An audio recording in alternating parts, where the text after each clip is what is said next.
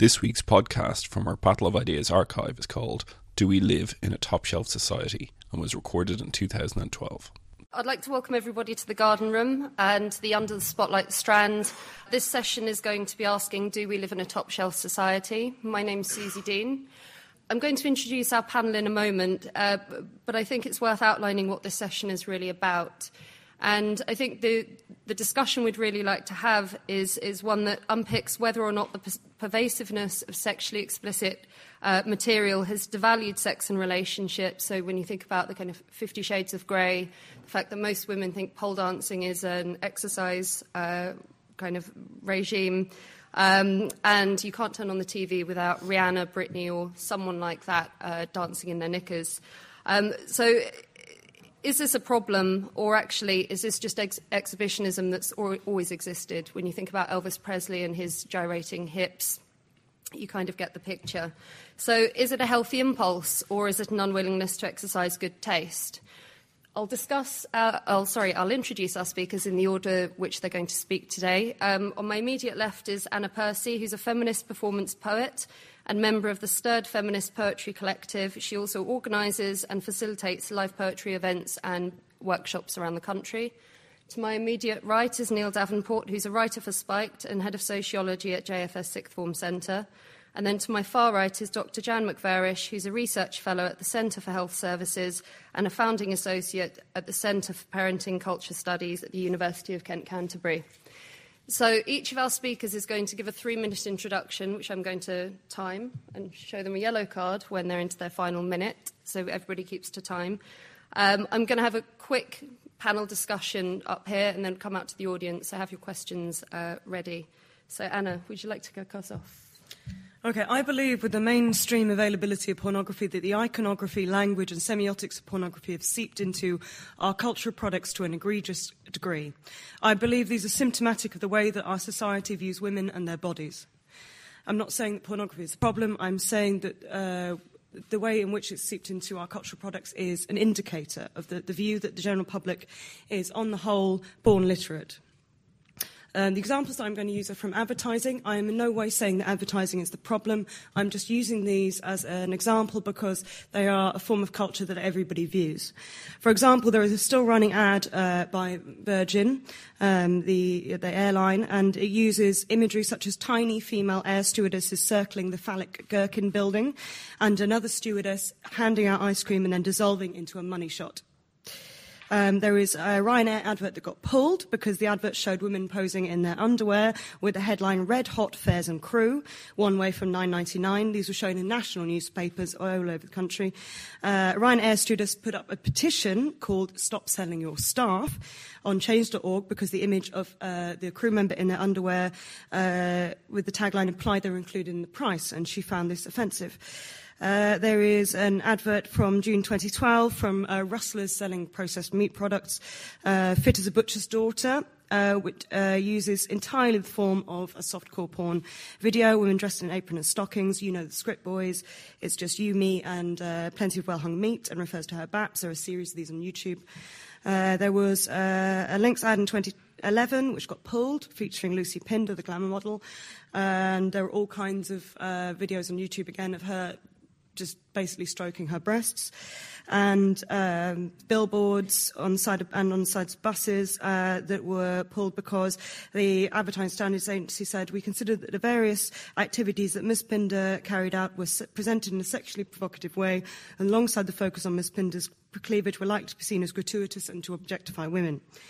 And Lynx also made a very facetious video in reference to the fact that they got pulled, which you can also find online. I think that this has led to certain things, the idea that women's bodies are always up for grabs and they're always available, which things like the recent scenario with Kate Middleton's breasts being shown in all kinds of newspapers and magazines, and the idea that lots of people thought that she should just put up with it because she's a public figure and we deserve to see her breasts, and I thought that was appalling. And I think that's led to certain things like called creep shots, where men take pictures up women's skirts and down their tops without their knowledge and post them on the internet. And I think that it basically shows young women that all they have to offer is their bodies, which, and there it's not a true sexual permissiveness. It is about women showing off their bodies as products for men for their consumption, rather than their own sexual pleasure. For example, the film Blue Valentine, Ryan Gosling has said in various interviews that he believes it was given an NC-17 certificate because it features a scene where he gives another character cunnilingus, so he is giving a woman pleasure.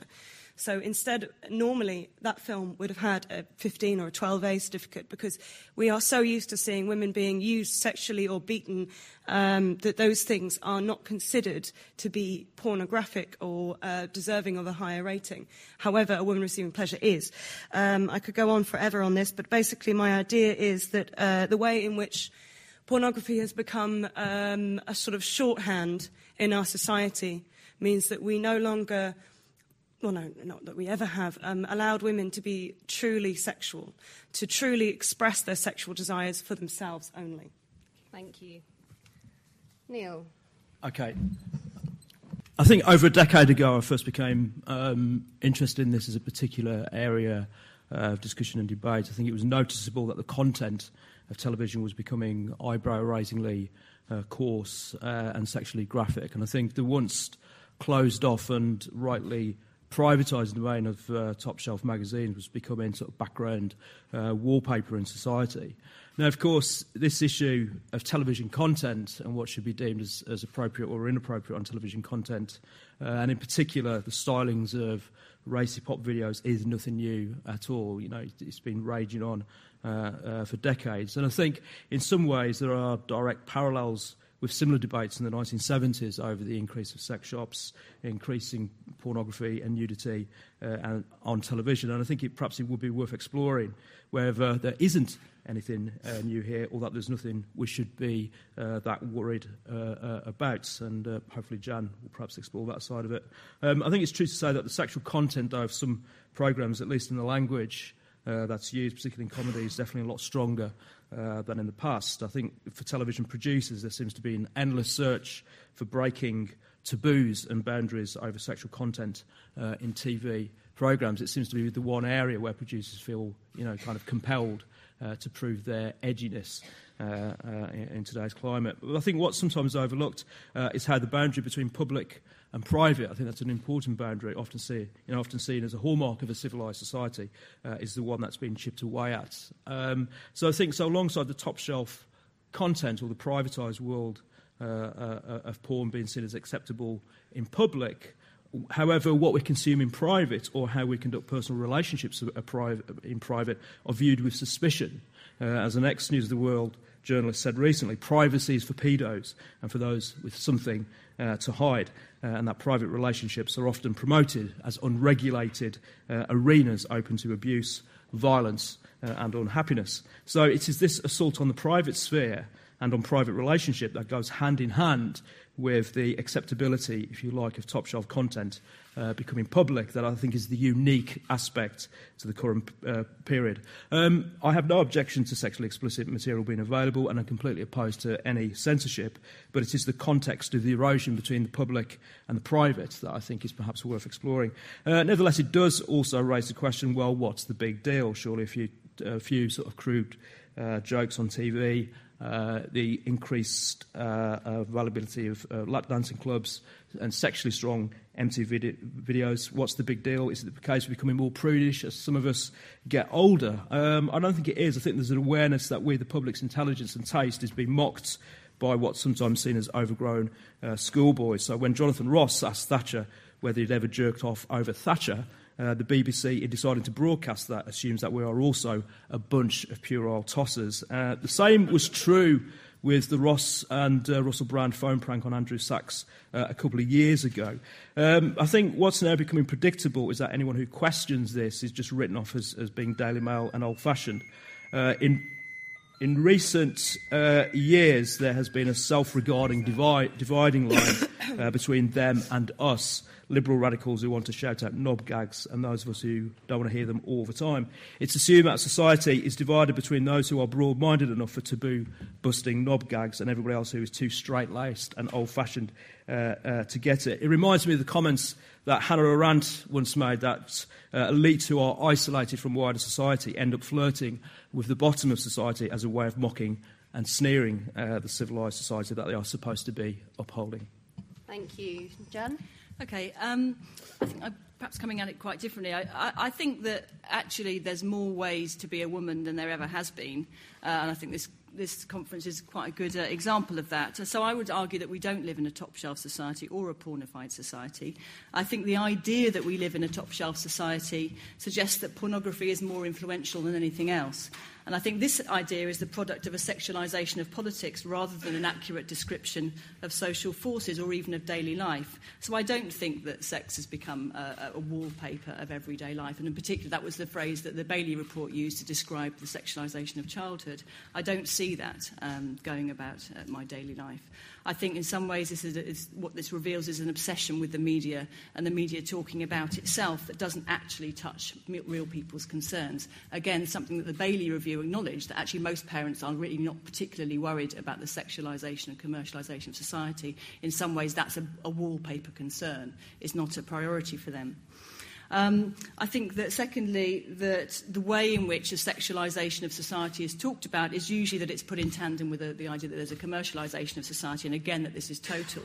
And those two terms are used interchangeably as an unholy alliance, but nobody explains the relationship or why it came about. It's enough now just to say we live in a sexualised society and this is a bad thing. So, for example, there's a real incoherence to the response, for example, to the apparent marketing of padded bikinis in Primark for prepubescent girls, or the Tesco pole dancing kid. As soon as people investigate these things, they turn out not to be what they look like. Secondly, I think there's an example of this incoherence in the sexualisation of childhood discussion in general, where the talk is of grooming children. Agnes Nairn wrote a book about the commercialisation of childhood, in which she used the language of sort of sexual predators to describe what the market does when it seeks to carve out markets amongst children. There's a talk about corporate paedophilia, for example, in Australia, where people are campaigning against certain sort of media phenomenon. And over here, one of the responses to the Primark bikini scandal was that somehow this is the evidence of the paedophile pound. So I think these things are wrong, and they don't really describe the society that we live in. Thirdly, I think the idea comes from those, the commercialisation, the sexualisation kind of bandying around, is that these malevolent forces, they're blamed for tainting our intimate relationships with one another, our relationships with our bodies and our sense of who we are. And I think what this does, while there might be an element of truth in this, I think this overrides our will, our passions and our capacity to make choices. And our capacity to do this are then rendered meaningless or toxic by these kind of nebulous social forces that apparently are all dominating. What this then does is it creates a space for moralising entrepreneurs, child advocacy groups, sexual politics advocacy groups, who claim a superior ability to understand these aspects of our lives and to interpret them for us. So parents are told, for example, that they lack the skills and confidence to help their children to negotiate a new sexualised or even hypersexualised culture. So in that sense, I think these ideas, unchallenged, estrange us from the present and our capacity to negotiate our way through it. I think there's a convergence between right-wing Puritanism and left-wing and feminist anti-sex sexual politics, which has allowed for the overriding of old religious-based moralising around sex based on shame and guilt to move into a moralisation that's based on a physical and emotional health concerns, and the idea that these are the things that are at threat from unbridled sexual passions. And my evidence for that is amongst my undergraduate students, their willingness to submit themselves to sexual health checks is something that I find incredibly surprising and incredibly disappointing in many ways. They also talk about this new phenomenon I'd never heard of, which is that they disapprove of unplanned sex. We used to talk about unplanned pregnancy being a problem. They now accept the idea that somehow unplanned sex is also something that's morally irresponsible. So I think this preoccupation with trying to sanitise sex and create it into something safe is very, very problematic. Thank you. Can we just thank our speakers?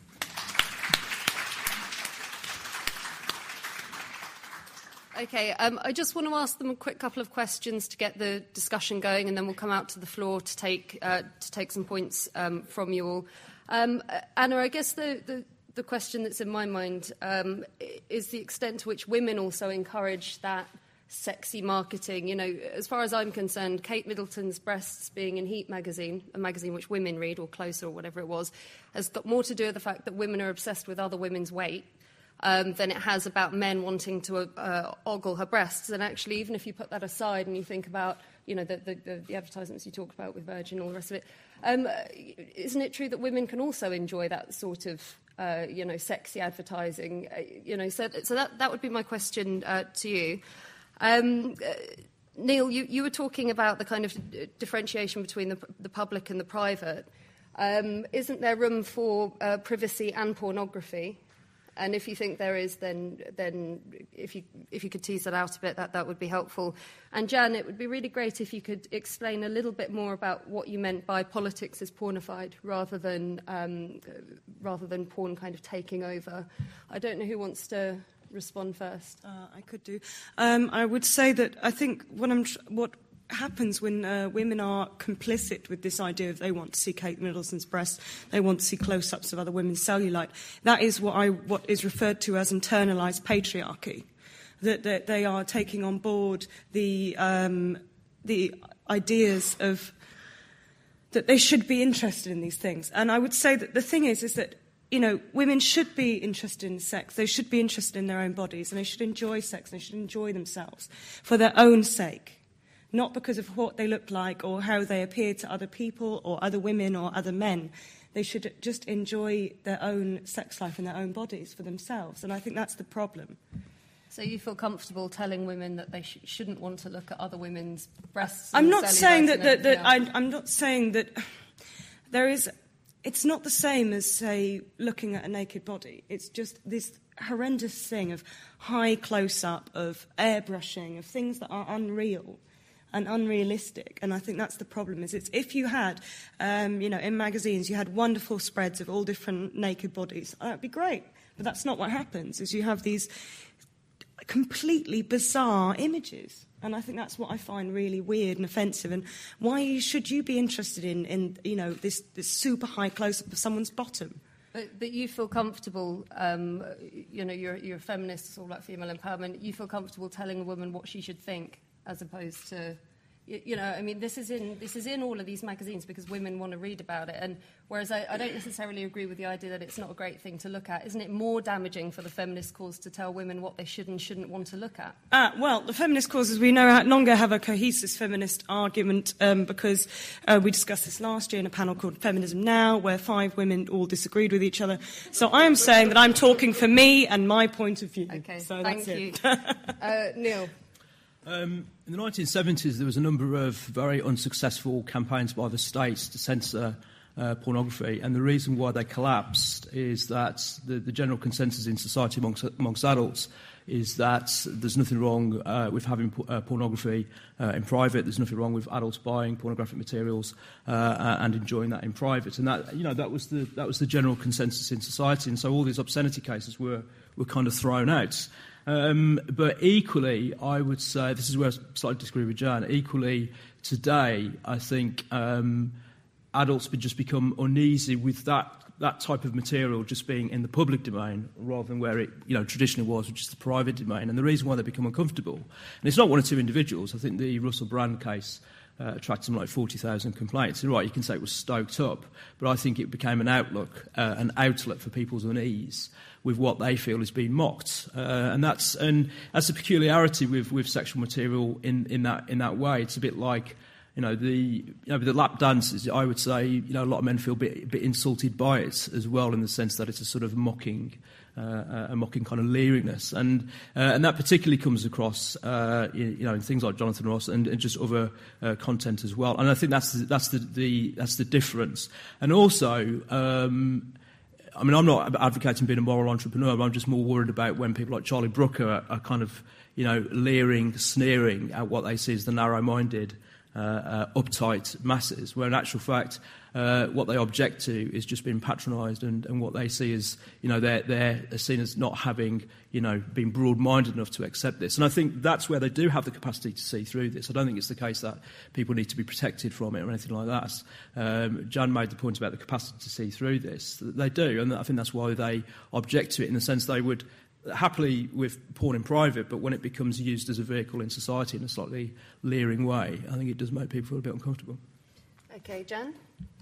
Well, what I mean by the politicisation of pornography, I suppose, is I don't really mean it, or that politics has become pornified. I do think that politics is peculiarly obsessed with bodies in general, and I think sex kind of wraps into that in many ways. I mean, maybe it's just the way I come at it, but I do think that, when I look at, for example, sort of the concerns around sexual health and people's reproductive habits when they have children and how they have sex, I think that does demonstrate a preoccupation amongst the political elite and the media as well. And the media is one other sort of facet of, this kind of obsession with the bottom, if you like, as I think Neil said earlier, maybe literally bottoms. But that sort of obsession with the body comes across in all kinds of ways, and that comes across just as much in sort of the pressure to health screen, also the pressure to, for example, elaborate on what consent might be in sexual situations. I think the politicisation of that and the campaigns around body image that politicians are very keen to attach themselves to, I think really play along with this idea that this is all there is in life, that the body is it. And I would disagree with Anna in the sense that, that really what we need is the kind of freedom to enjoy our sex life, our bodies. I think that that's something that... to me, it always sounds like it's about you as an individual, and I think the really good thing about sex is it's usually quite a good opportunity to get to know somebody else. And when it isn't that, I think there probably is something slightly unhealthy about it, perhaps. But obviously, it can be, and something adolescent about it. It's taking advantage of a lack of opportunities, if you like, and developing that area of our sexuality. Do you want to come back on that, Anna? Well, I didn't mean it that it was just a personal obsession. I mean, of course, as you mentioned, sex is usually a group activity. And I think that it should be about two people enjoying the act itself. And I think that's kind of what I was focusing on more than, say, an obsession with the body or what it does or what it looks like. It should be about enjoying the activity itself between two people and both people getting pleasure from it. I think there's far too much focus on men's sexual enjoyment and not on women's sexual enjoyment. And I think this is something that has been discussed from the beginning of feminism and will continue to be discussed forevermore. And I think it is a serious problem. And I think it is something that within cultural ideas of sex, it's always about one particular sex act between a man and a woman and a man's role in that, rather than all the different permutations of sex which everyone does and gets enjoyment from. And I think it should be about enjoying the act rather than focusing on what people look like. Okay, on that note, we'll come out to the audience for some questions.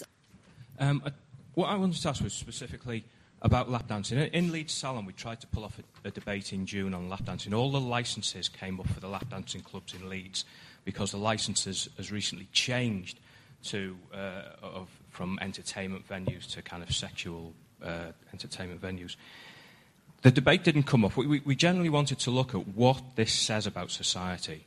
We invited the aunties onto the board, who kind of bottled it, and we had to pull the debate at the last minute.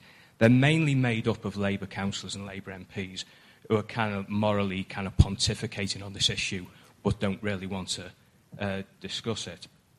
And what we want to look at is what kind of this said about the society. But also, I was interested in why did lap dancing clubs arise? Where did this phenomenon come from? I think it's kind of generally on the wane now. For instance, in Leeds, there was going to be a new lap dancing club that had up to 100 girls working in it. That's not going to open now. I think it's something that's maybe becoming a bit passé.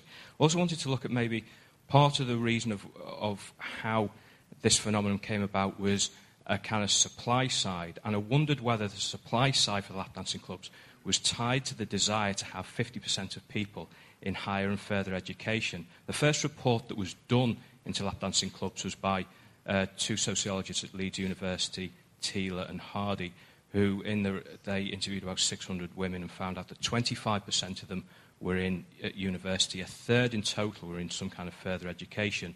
There's only so many minimum wage, shelf-stacking jobs and bar jobs to kind of go around. So maybe there's a kind of slight supply side that enabled these clubs to thrive for a while. So. Okay, thank you. Could you pass the mic back? I've got 2 short points. The first is just going back to the Kate Middleton pictures thing, the topless photos.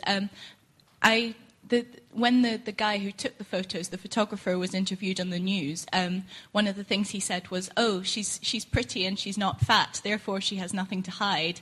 And I think that just because someone is deemed pretty, then they have no right to privacy. That means society is in a horrible, creepy place. And also, just wanted to. There's been a lot of publicity of the taking down of the Unilad website recently. I don't know if anyone knows very much about this, but this website has been taken down. And at universities, especially the one I go to, which is about 70 to 80% male, it definitely feels like, on my course at least, it feels like girls are not. You get the impression through other people that girls are not there to learn; they're there to even up the ratio, which is very strange. And I just wanted to know what the panel's views are on specifically the position of women at universities. Okay, could I see hands again? Could you just go to this lady in the blue jumper?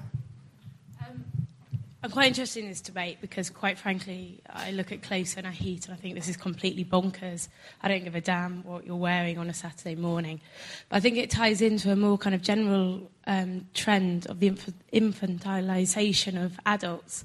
And there is a certain hysterical overview to cause and effect. Well, what about the children? If you produce pornography, you do this, you behave like this. Women will automatically go away, starve themselves. Children will pick up on this, and it's what has happened to this concept of adulthood. This is a private interaction with some wider public involvement with it. But it shouldn't have any relevance on our day-to-day living. I just don't quite understand why this has become such a debate, which seems to go between the Daily Mail's obsession with protecting our children and at the same time their side column on what X, Y, and Z is wearing at wherever they're wearing, and often they are. Hasn't she grown up? What does she look like now? I just don't understand how this has become quite such an overriding and problem in our society, and whether or not it actually is. Thank you. It might be worth moving the discussion perhaps a little bit away from pornography, because I think there's something else going on. Because if you ever watched Italian or Spanish TV, in time immemorial, it's been far more pornographic than British TV. And there's something else going on, and I think it's just a general level of crudeness. And perhaps sex and pornographic images can be one part of that. And I feel, particularly, I'm not doing a confession here, that it's my age group. Okay, it's a group of people that came of age at a particular time that are now controlling these things, the producers, a lot of the journalists, a lot of the editors, who find it very, very difficult to articulate a sense of adulthood and what that means. And this general frivolity and crudity is taken up as a mechanism of operating. And it's that confusion about what they mean, or their inability to articulate a sense of adulthood, which has this impact where things become organised around a basis of crudity, and you're sort of cocking a hoop at normal society. You don't know where you stand in terms of your relationship to adulthood, but what you do know is that you can use crude images, including pornographic images, to cock a hoop at the sort of mainstream, normal, Middle Britain society. You only have to look at rubbish like BBC Three. If you ever watch BBC Three, I'm not Mary Whitehouse, but look at BBC Three in the way that it's the crudity and the levels of crudity are done very systematically and designed to articulate something. And I think that might be worth dwelling on rather than focusing on pornography. Okay, thank you. I'll come out for another round of questions in a moment. I just want to take some of the panel's thoughts. We've got lap dancing. Where did it come from? The right to privacy, the Unilad websites, infantilisation of adults, and crudeness. I don't know what you want to respond to. Yep. I'll go first since Anna went last time. I'm no expert on lap dancing clubs. I mean, I think it is the economic reason, because when The Guardian have run interviews with why women, decide to be lap dancers, it is because of the pay off their student loan, and there's the money side of it. So you could say that as a kind of voyeuristic sexuality becomes acceptable, there's probably less of a stigma for women, engaged in that type of employment. That's my kind of instinctive guess on it. On the question of what is this all about, it's a pretty good question, really. I mean, going back to my introduction, I do locate it in the topsy-turvy collapse between the public and private, I think, which is where it's located. But about 15 years ago, sociologists were banding around the feminisation of society, which we've tended to forget about. And what the feminisation of society was alluding to was not the advancement of women's rights, but it was more about the preoccupation of the private sphere becoming more dominant in society. And I think that's part of it as well, whereby the obsession with your private lives and the private sphere has become, a bit more widespread in that. I think what's also happening is that there is a general sense that if crudity and sexually explicit material is available in public and everybody is kind of regulated in public, it leads to the question, well, why would you need to consume that in private? Why, there wouldn't be a necessity to have that in private? And that has actually come about in some cases. There was a case 8 years ago whereby a serial killer, it was reported that he had private pornography, as if it was a real serious issue. But the point that they're trying to get at was privacy and the problems of privacy. And I think that's what's driving it as well. I agree with what the speaker said at the back about it is crudities, and I think it's society's uncomfortableness with traditionalist sections in society. And where I'd actually locate it, it's a bit similar to the gay marriage discussion as well, whereby you're forced to take a line in order to prove that you're anti-traditionalist or you're hostile to traditional sections in society. And I think it's kind of similar. It's got elements that are similar to that as well. Okay, Anna, do you want to come back on anything? Yes, well, one thing I wanted to mention about lap dancing clubs is that it's well known that they are places where unlicensed sex acts occur. So the fact is, it's not just the dancing that happens, it's what goes on in the back room. And I think this is something that is well known to many people who are lap dancers or who know about these clubs. It is something that happens, and people don't like to talk about it, and maybe that is one reason why the Labour councillors did not want to discuss it in public, because it would be admitting that there is prostitution going on in these clubs, because that's what it is prostitution. And to me, that's what is most appalling about it. And that's all I want to say about that. I wanted to say that, yes, we do need to protect the children, because children kill themselves because things like this happen, because of the society we live in. There was a young woman called Amanda Todd, who was a Canadian young lady, who was 15, and she killed herself because when she was 13, she was encouraged to show her breasts to a man who took a photo, who spread it all over the internet. And this had followed her for 2 years through several changes of schools, through harassment by her peers and by adults. And the fact is, it was an adult who used this photograph, and as far as I know, he's still not been prosecuted. And I think this is why we need to protect children. And the thing is that, OK, you'd say this is an isolated incident, one girl killed herself. But if you go and look, since that story came out, there are more and more women, young women coming forward, younger than me, saying that they have been in similar situations, that because of the attentions of an older man, they had showed a photograph or even to their peers, a photograph that they thought was private, and it was not private, and it was shown online, and it was shown to other people. And I think this is why we need to protect children. And I would also, the other thing that I really wanted to say is that as women, our reproductive rights are consistently being undermined. In this country, we're currently having a discussion about whether or not to reduce the abortion limit to 12 weeks. And yet in Northern Ireland, we have the first abortion clinic opened the other week in Northern Ireland. You are not allowed in Ireland itself to have abortions for any reason, not even medical reasons. So if you need to have an abortion because the baby is killing you, or the baby will be born dead, or will die shortly after birth, you either have to carry it to term or die, unless you go to the UK.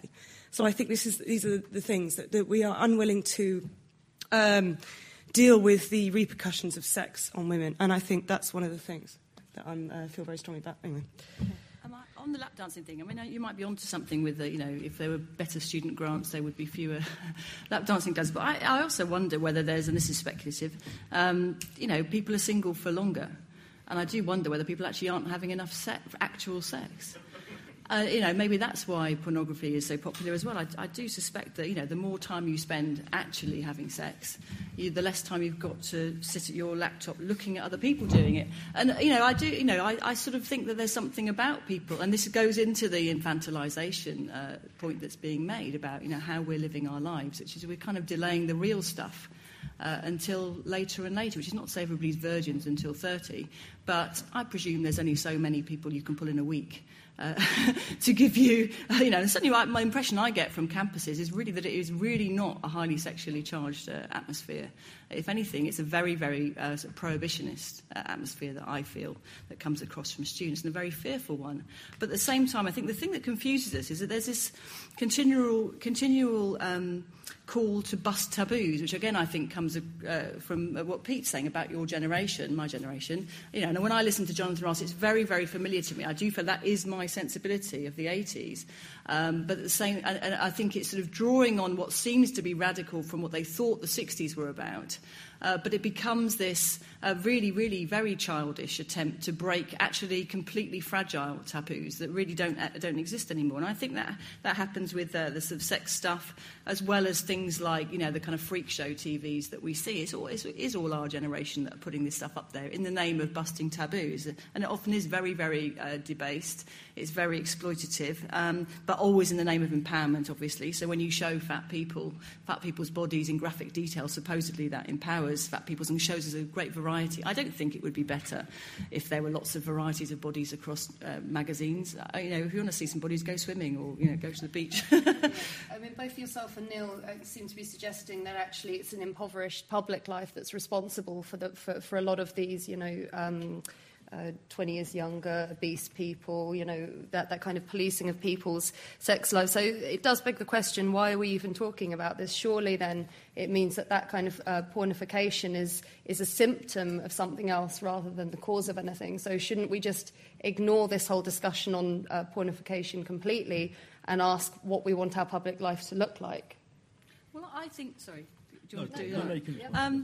I think the problem with the use of the word pornification is it just doesn't capture to me what's happened when we open up our private lives to public scrutiny. And I think the devaluing of sex is one aspect of that, and the kind of separation of sex from relationships and other sources of meaning is one aspect of that. But I really think that when you open up your private life to public scrutiny, that happens across the board in so many different ways. It is when children have sex education and encouraged to talk about their feelings and to have much more graphic materials that are presented to them. It's when students are encouraged to go for chlamydia tests at Freshers' Week and are handed them at Freshers' Week. That, to me, is the opening up of the private life, which goes hand in hand with other aspects of the devaluing of intimacy. But I really think the problem is that when people concentrate on this idea of pornification or sexualisation, that always goes alongside the increasing demand to open up the private life even further so that we can then deal with this apparent problem. And I think it's never separate from that kind of desire to hyper-regulate our intimate lives. Do you agree with that? What do you mean, in particular, kind of the separation of private and public? Well, in many ways I agree with the whole idea of having intimacy and having privacy, and the fact that, we should be less involved in talking about our sex lives and just get on with it. I do agree with that. But I can also see why there are very good reasons to make certain areas of private life more public. It's because... Which areas? Well, the way that she's talking about it is if we never talked about sex, then women wouldn't know what other women do. So it's quite an important thing. I mean, it's something that, going back in history and going back in private lives is, what happened in the 1950s is young girls didn't know how sex worked. And, a classic example is, women getting pregnant without even having penetrative sex, because they didn't know enough about sex to actually understand the mechanics of it. So I think everyone should have a certain amount of public knowledge and should discuss it, because without discussing it, then you don't know what's normal, you don't know how things work. And I think, again, going back to my argument about enjoyment, it's if you didn't talk about it, then we wouldn't know that they were supposed to enjoy it. And I think that's quite an important thing. But I do agree that there should maybe be, more of a private and public life separation. There's talking about these things informally with your friends and learning from your friends what they did. And then a kind of education system where you sit in front of a teacher who then tells you for a couple of hours every year for 5 years or something how to have sex. So are you saying that actually, the kind of formal education where children are given, tips on sex and everything else? We were never told how to have sex in sex education, because sex education focuses on not having diseases and not getting pregnant. That's the whole process of sex education, and in my experience and everyone else's. You would defend that? I think it's important to know those things, but I don't think there's any discussion of how it functions or how you enjoy it. No, but you kind of think that sex education is proper, and there is a role for the state in teaching us about our private lives. And I think you could do with a more comprehensive version, with talking about feelings and how you conduct relationships and what's, what is normal in a relationship. I mean, maybe, obviously keeping things private, but, it's a big problem with abusive relationships that people don't know what's normal. So they stay in these relationships. That appears to be the big argument on the panel, because I think Jan's point is actually that no, that's something that's private that should be conducted outside of the formality of classroom and actually state. Let's go up for some more questions. Okay, where's the microphone? Okay. Could we start with this gentleman here at the front? Anna, I think you really mischaracterised the sexting kind of phenomena as kind of something that adults do to children. Oh, no, I wasn't saying that at all. They do it between each other as well. Yeah, I think that's a big problem. It's a very interesting thing, actually, as a teacher. Lots of kids are getting into trouble because they're conducting these very public sort of revealing of intimate photographs and being criminalised for it, really. And I see it as kind of a misunderstanding of perhaps the public-private thing. They haven't understood the privacy issue and impact taken from adults, actually, through things like Big Brother, that you need to live every aspect of your life in public. And I think it's a very interesting phenomenon, and I think it's a big shame that kids are being really treated as criminals from taking their inspiration from what adults do in the wider society. But the point I wanted to ask you about was the 50 Shades of Grey phenomena, because I think it's very interesting, and it comes to part of your point. I think there's a big mismatch between what men want and what women want. And I actually think, to agree with Jan, men actually would like a little more sex. Some of the things you talked about, women enjoying sex. But the 50 Shades of Grey film, various commentators have observed, and in fact things like Heat and Closer, seem that what women want are actually something about lifestyle and actually consumerism, which is what people pointed out that is attractive to some women, 50 Shades of Grey, that the guy is kind of a rich entrepreneur, and that's the kind of thing that women are sort of excited about. So I think there's a big mismatch between what women and men want, which I think is interesting to explore. Okay, thank you. Could you pass the microphone back? Could I see all the hands just so I can see whether we need to go? Okay. I just wanted to pick up on the link that Anna did, I think, between the lap dancing and the wider sex trade, which I think is quite an important link. And I think one that's not very commonly made in terms of there's no coincidence that areas in the world where have accepted more and more public sex markets also have the consequences of is bringing in more wide-ranging violence against women, child pornography, child prostitution. It's very easy to make these false distinctions between different parts of the trade. And actually, if we look at the wider consequences of it, it has quite vast-ranging consequences. Also, I just want to make the link between public and private. I used to do research with women working in prostitution, and one of the big changes within the last 10 to 15 years is the type of demands that women in prostitution are being asked to do, the type of sex that's being asked of women that you can pay for, which are becoming a lot more in the very, very hard end of sex, especially young men that's come through in the last 5-10 years, in terms of very kind of crude idea of what sex is, fist fucking, all the rest of it. And I definitely think that's an important link to make, how what you look at in private in your bedroom has real consequences for many women out there. Okay. Could I see hands again? I'd like to put in a word for vulgarity. I do recognise the point that there might be a kind of unleashing of vulgarity that's unregulated and somewhat boringly insane.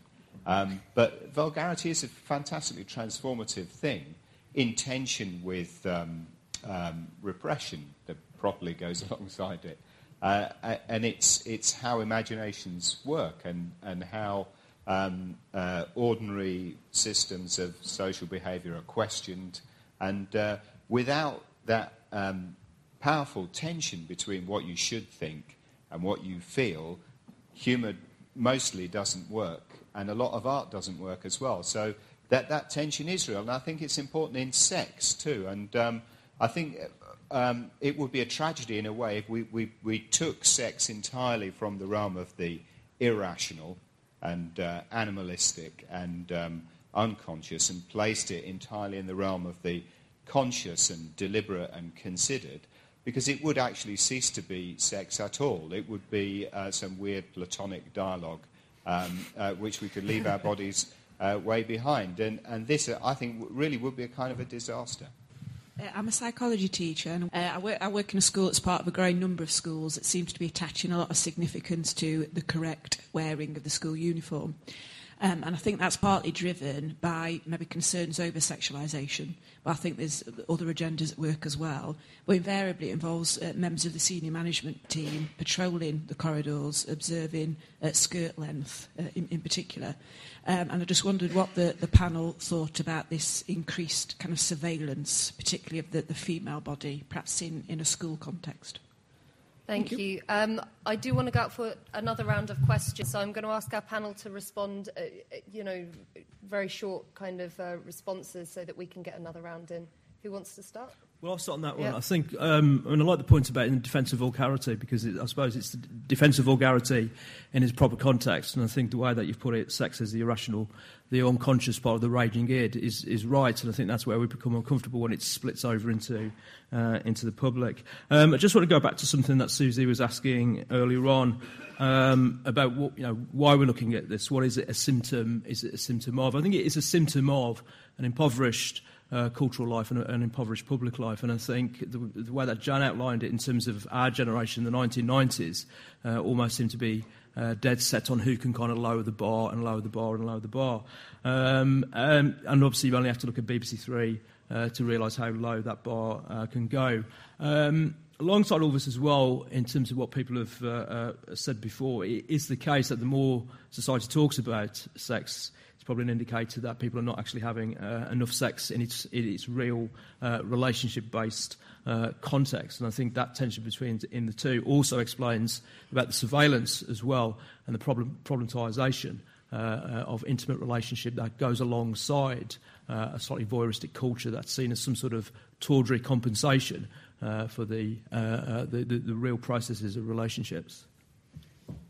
Yep, Anna? Okay, I wanted to agree with you about the point about prostitution. It's a big thing that people don't want to talk about in this country. There are women who are trafficked from all over the world into this country illegally who are trafficked into prostitution, and it's a terrible thing. And I think this is the big underlying thing of this idea of sex and pornography. It does affect people's lives. It affects women's lives and their deaths and everything. And as someone who came of age in what you might term the age of mainstream widespread pornography, it does affect how people conduct their relationships. It does affect how young men go into sexual relationships and what they expect of the young women they are entering into these relationships. Obviously, there are all different other kinds of relationships. I'm just talking about one particular kind of heterosexual relationship here, but I think that is a big thing.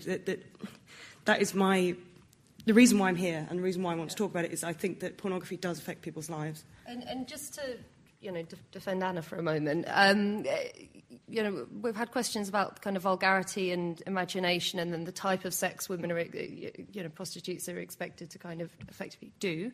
The argument was made that porn used to be a bad substitute for real naked women, but actually today real naked women are bad porn. So would you see any truth in that, or would you say, well, actually, no, that's not the case at all? Because it does speak to this kind of concern that actually there is something going on that's not entirely good. The fact that perhaps there's more sadomasochism, physical, and the rest of it. While you could say it's a sense of people, using their imagination, it's private. Do you not think there are any negative consequences to that? I think it's really difficult to know. I don't think we should really be surprised that if we kind of remove stigma and shame, that then people reveal stuff that we didn't know before. It's not really. what we make of that, I think it's kind of up to individuals really whether you partake. I mean, I wouldn't really have a judgment on it. I mean, and the fact that it's out there, I might think, okay, well, there's certain places where that's better explored than others. But I mean, I don't think when I say about taboo busting, my concern with it is not that it's overly vulgar, but actually it's really, really safe.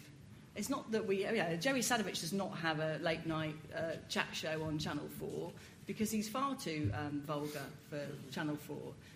So the kind of, whenever you have a Channel 4 kind of vulgar programme, it's always met with a kind of a balanced thing, which is all about the problematisation of people's bodies or sex or our relationships to either one of them. So I think that one of the worst things that's happened is the idea that we're all doing it wrong. And that particularly it started off with the idea that men are doing it wrong and that masculinity kind of screws up sex and that therefore women don't enjoy it and men need to kind of change what they do, which has obviously been greeted as a very positive thing by certain people. But I think now we're increasingly being told that women are now doing it wrong as well, and femininity is a problem, and that what women do choose to do their bodies is kind of screwing up sex as well. And I think that both of those things are really, really unhelpful to actually just people getting on and either consciously enjoying their relationships or exploring whatever passions and drives they might have. Okay, I'm going to go... Sorry. Well, just to respond to your Virginia Woolf quote, I mean, again, sometimes these things, it's very hard to decide, but in the 1980s, I think, young women at university, they certainly didn't aspire to be as airbrushed, perhaps, as the way that women are presented now. And I do think... I do instinctively think there's a pressure for young women to look like that, but I think, again, it's that mismatch between... what women think that what men want, and I think that's where the problem is in terms of men are probably just happy to get anything really. Perhaps maybe just speaking from bitter experience. I don't know, but there is that kind of mismatch between what women think, what men want, and I think what men want is actually just a lot more real and a lot more human. Than the way that women are presented and the way that some girls may internalise what they think men want. Okay, thank you. Right, we'll go out for a final round of questions. If you could start at the back here with someone in blue shirt, I think. Sorry, could you keep your hands up? I'm very sorry. That's it, yeah. Hi, I'm a student myself, and I find it bizarre that you can almost legitimise the working of female students in lap dancing clubs by saying, oh, well, they're funding their university degree, therefore it's okay. I mean, I'm now on my second degree, the consequence of doing architecture, but I find it, I've never felt the need to go and, search for work in these kind of places. I worked in hotels and restaurants and was, as capable, if not more capable, than many of my male counterparts. And I was just interested in whether it does, a lot of people do feel that it's a legitimate excuse to have these women working, quite publicly in lap dancing clubs, and whether it's a product of society, that whether these women don't feel like they can gain legitimate employment in other areas, and whether it's a sort of broader, sort of place in society that, maybe women, this is the only way that they can earn money is by using their bodies, in these kind of sexual acts. And I feel that, saying that, well, they're going to university, it doesn't really matter. I feel like that's not a legitimate excuse for these women. Okay. Thank you. So we're going to need to keep comments really short. So could you just hand it to the guy in the brown jacket next to you? Thank you. This is going to embarrass me a little. But I've got two questions. One is, what have I missed on BBC Three? And the other is what is Tracy Emin trying to tell us when she's got this artwork of a lady lying back masturbating? Okay, and you wanted to go this guy right at the front here? Sorry, at the front, thank you. Hi, yeah, just very, very two quick ones. One for Anna Percy right at the beginning, where we were talking about the sexualisation of the media, and I was wondering whether there was a sort of a conflation between two different things there. Is it the sexualisation of the media that might be considered a problem, or the inequality of the sexualisation of the media? For example, if there were more sort of Aussie male bum shots to counterpart the female sort of boob shots, would that be more morally acceptable? Because then it's not a split upon gender lines. And also, very, very quickly, with regards to the sort of the sexualisation of the media, and possibly is it a fact that we're having not enough sex as a society? Does this show that we're possibly doing sex in the wrong way? Is this the death of monogamy? Well, I'm not offering myself an Aussie bum shot, but I dropped in on the Royal Courts of Justice and found myself watching some Scottish comedian of whom I'd never heard, called Boylan, had the chutzpah to bring a defamation case against the Mirror. And it struck me, and he'd been on the BBC, I don't know which outlet, a race for the bottom that we wouldn't have in the colonies. He talked about the Queen's pussy being haunted, signed himself off as Heil Hitler, and the managing director of the BBC, the reaction to his comment about the Queen was he acted as if his arse hairs had been set on fire. I mean, I watched this in disbelief because we wouldn't have it. And I'm wondering if maybe there's so many media outlets here that permit somebody like that to just go to the bottom and have a following. From what I understand, BBC 4 is not like that, but maybe the plethora of outlets facilitates that sort of behaviour. You don't have to go far back in history to find a society in which women were genuinely repressed and had no rights and had to wear corsets. Or you could alternatively get on a plane to somewhere like Saudi Arabia and find very much the same situation today. It seems to me that this so-called sexualisation, this explosion in pornographic imagery has gone in tandem with an enormous and continuing opening up of women's opportunities in wider society. And instead of seeing sexual imagery as perhaps a reaction against feminism and against women's greater role in society, we should see it as perhaps a manifestation of it and ask why it is that a society that gives more freedom to women produces this sort of imagery and maybe that... and whether or not that is a good thing, and perhaps it is a good thing. Okay, thank you. And then just last question from this guy here. Yeah. Hello. Yesterday there was a speaker, he made some really good points about used to be an establishment like the Conservative Party, the Church, the Conservative Party or the Church, people who laid down the moral line. And that's what's gone now. So the other night I was watching Piers Morgan, and he was interviewing Felicity Kendall, and he was asking some really crude questions, like with an ex-partner, where you were at it like rabbits. And I thought, well, I wasn't brought up to talk to ladies like that, it's really... And Piers Morgan is like an establishment figure, so in the absence of that other side, we're talking about the dialogue between vulgarity and conservatism. With the collapse of that other side, you just got the vulgar, and you get someone like an establishment figure like Piers Morgan behaving in that way. So I'm thinking, so is it me who's a bit strange here? You're not quite sure.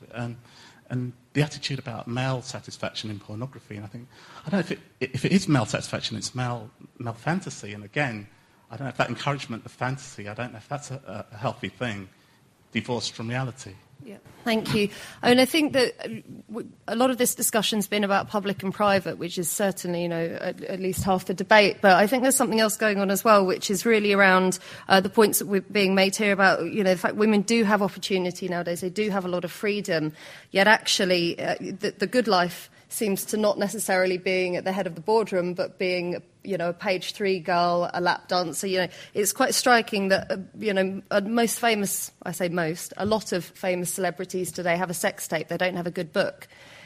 So is there something going on here in which the conception of a good life, the idea of a woman entering the public sphere with all of this opportunity has perhaps shifted what she wants to be away from, a great author or poet and more towards being photographed in Closer magazine in her size 6 bikini and feeling good about it?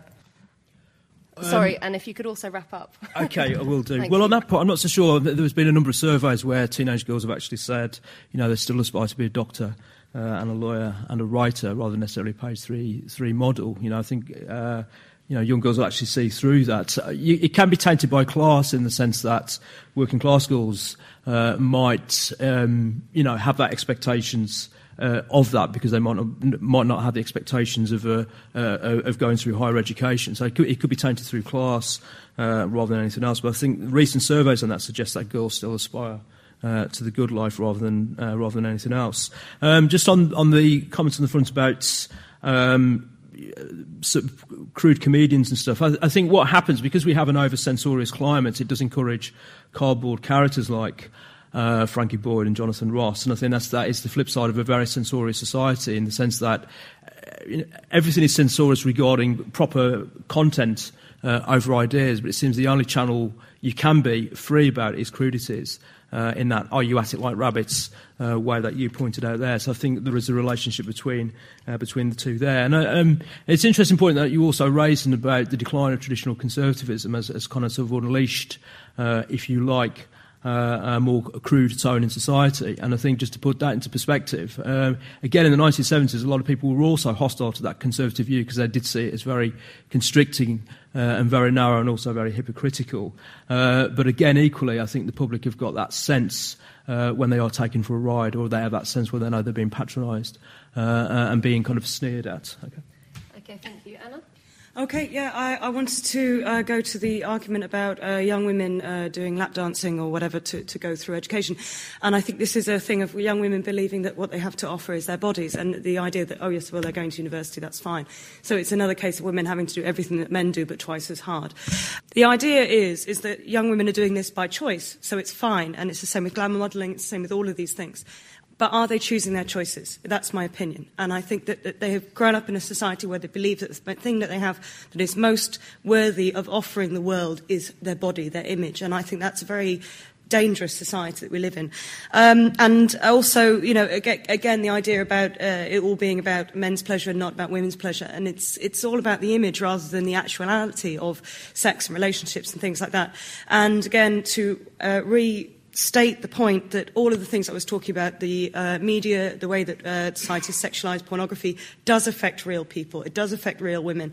It affects the way that women walk down the street and have things said to them, or are attacked or raped, or, you know, forced into prostitution. So I think this is the thing, is that this is not just a kind of a question of what are we viewing as society, it's and how does it affect people. It actually really does have serious effects on how people live their lives. So thank you. Jen? Well, I'm thinking of having a T-shirt made which says "I survived the 1970s," and yeah, it was worse. Believe me, it was much worse being a girl then than it is now. And I think the reality was that, you know, you had to be cheerful and you had to be pretty, and all of those kind of things were far more kind of homogeneous than they are now. And I think that what we have is, yes, we have an ambivalence about work and public life, which might explain why some girls are kind of less driven towards working life. But that comes from all kinds of quarters, not least things like, for example, the idea that parenthood is the most important job in the world, and that's the job. You know, in the same way that, for example, you know, the expression of your bodily identity or sexual identity is seen as being an incredibly important thing to work on, which is exactly what happens in schools. Going back to somebody's point about skirt length, this preoccupation with the sexualisation of childhood in particular, and with helping young teenagers to develop their sort of bodily, their thoughts about their bodies and their thoughts about their sexuality, I think is something that really actually is a very, very unhealthy prism through which to relate to young people at that age, not least because it imposes adult concerns upon their developing sexuality and their developing bodies. So I think that there's all kinds of really unhelpful and quite dangerous trends, but they're not the ones that most people are saying are the unhelpful and dangerous trends. And I think that the preoccupation with the idea that kind of sexualisation is, as it ever was, kind of patriarchal or whatever, is really obscures some other much more important things to try to engage with. Okay, can we thank our speakers?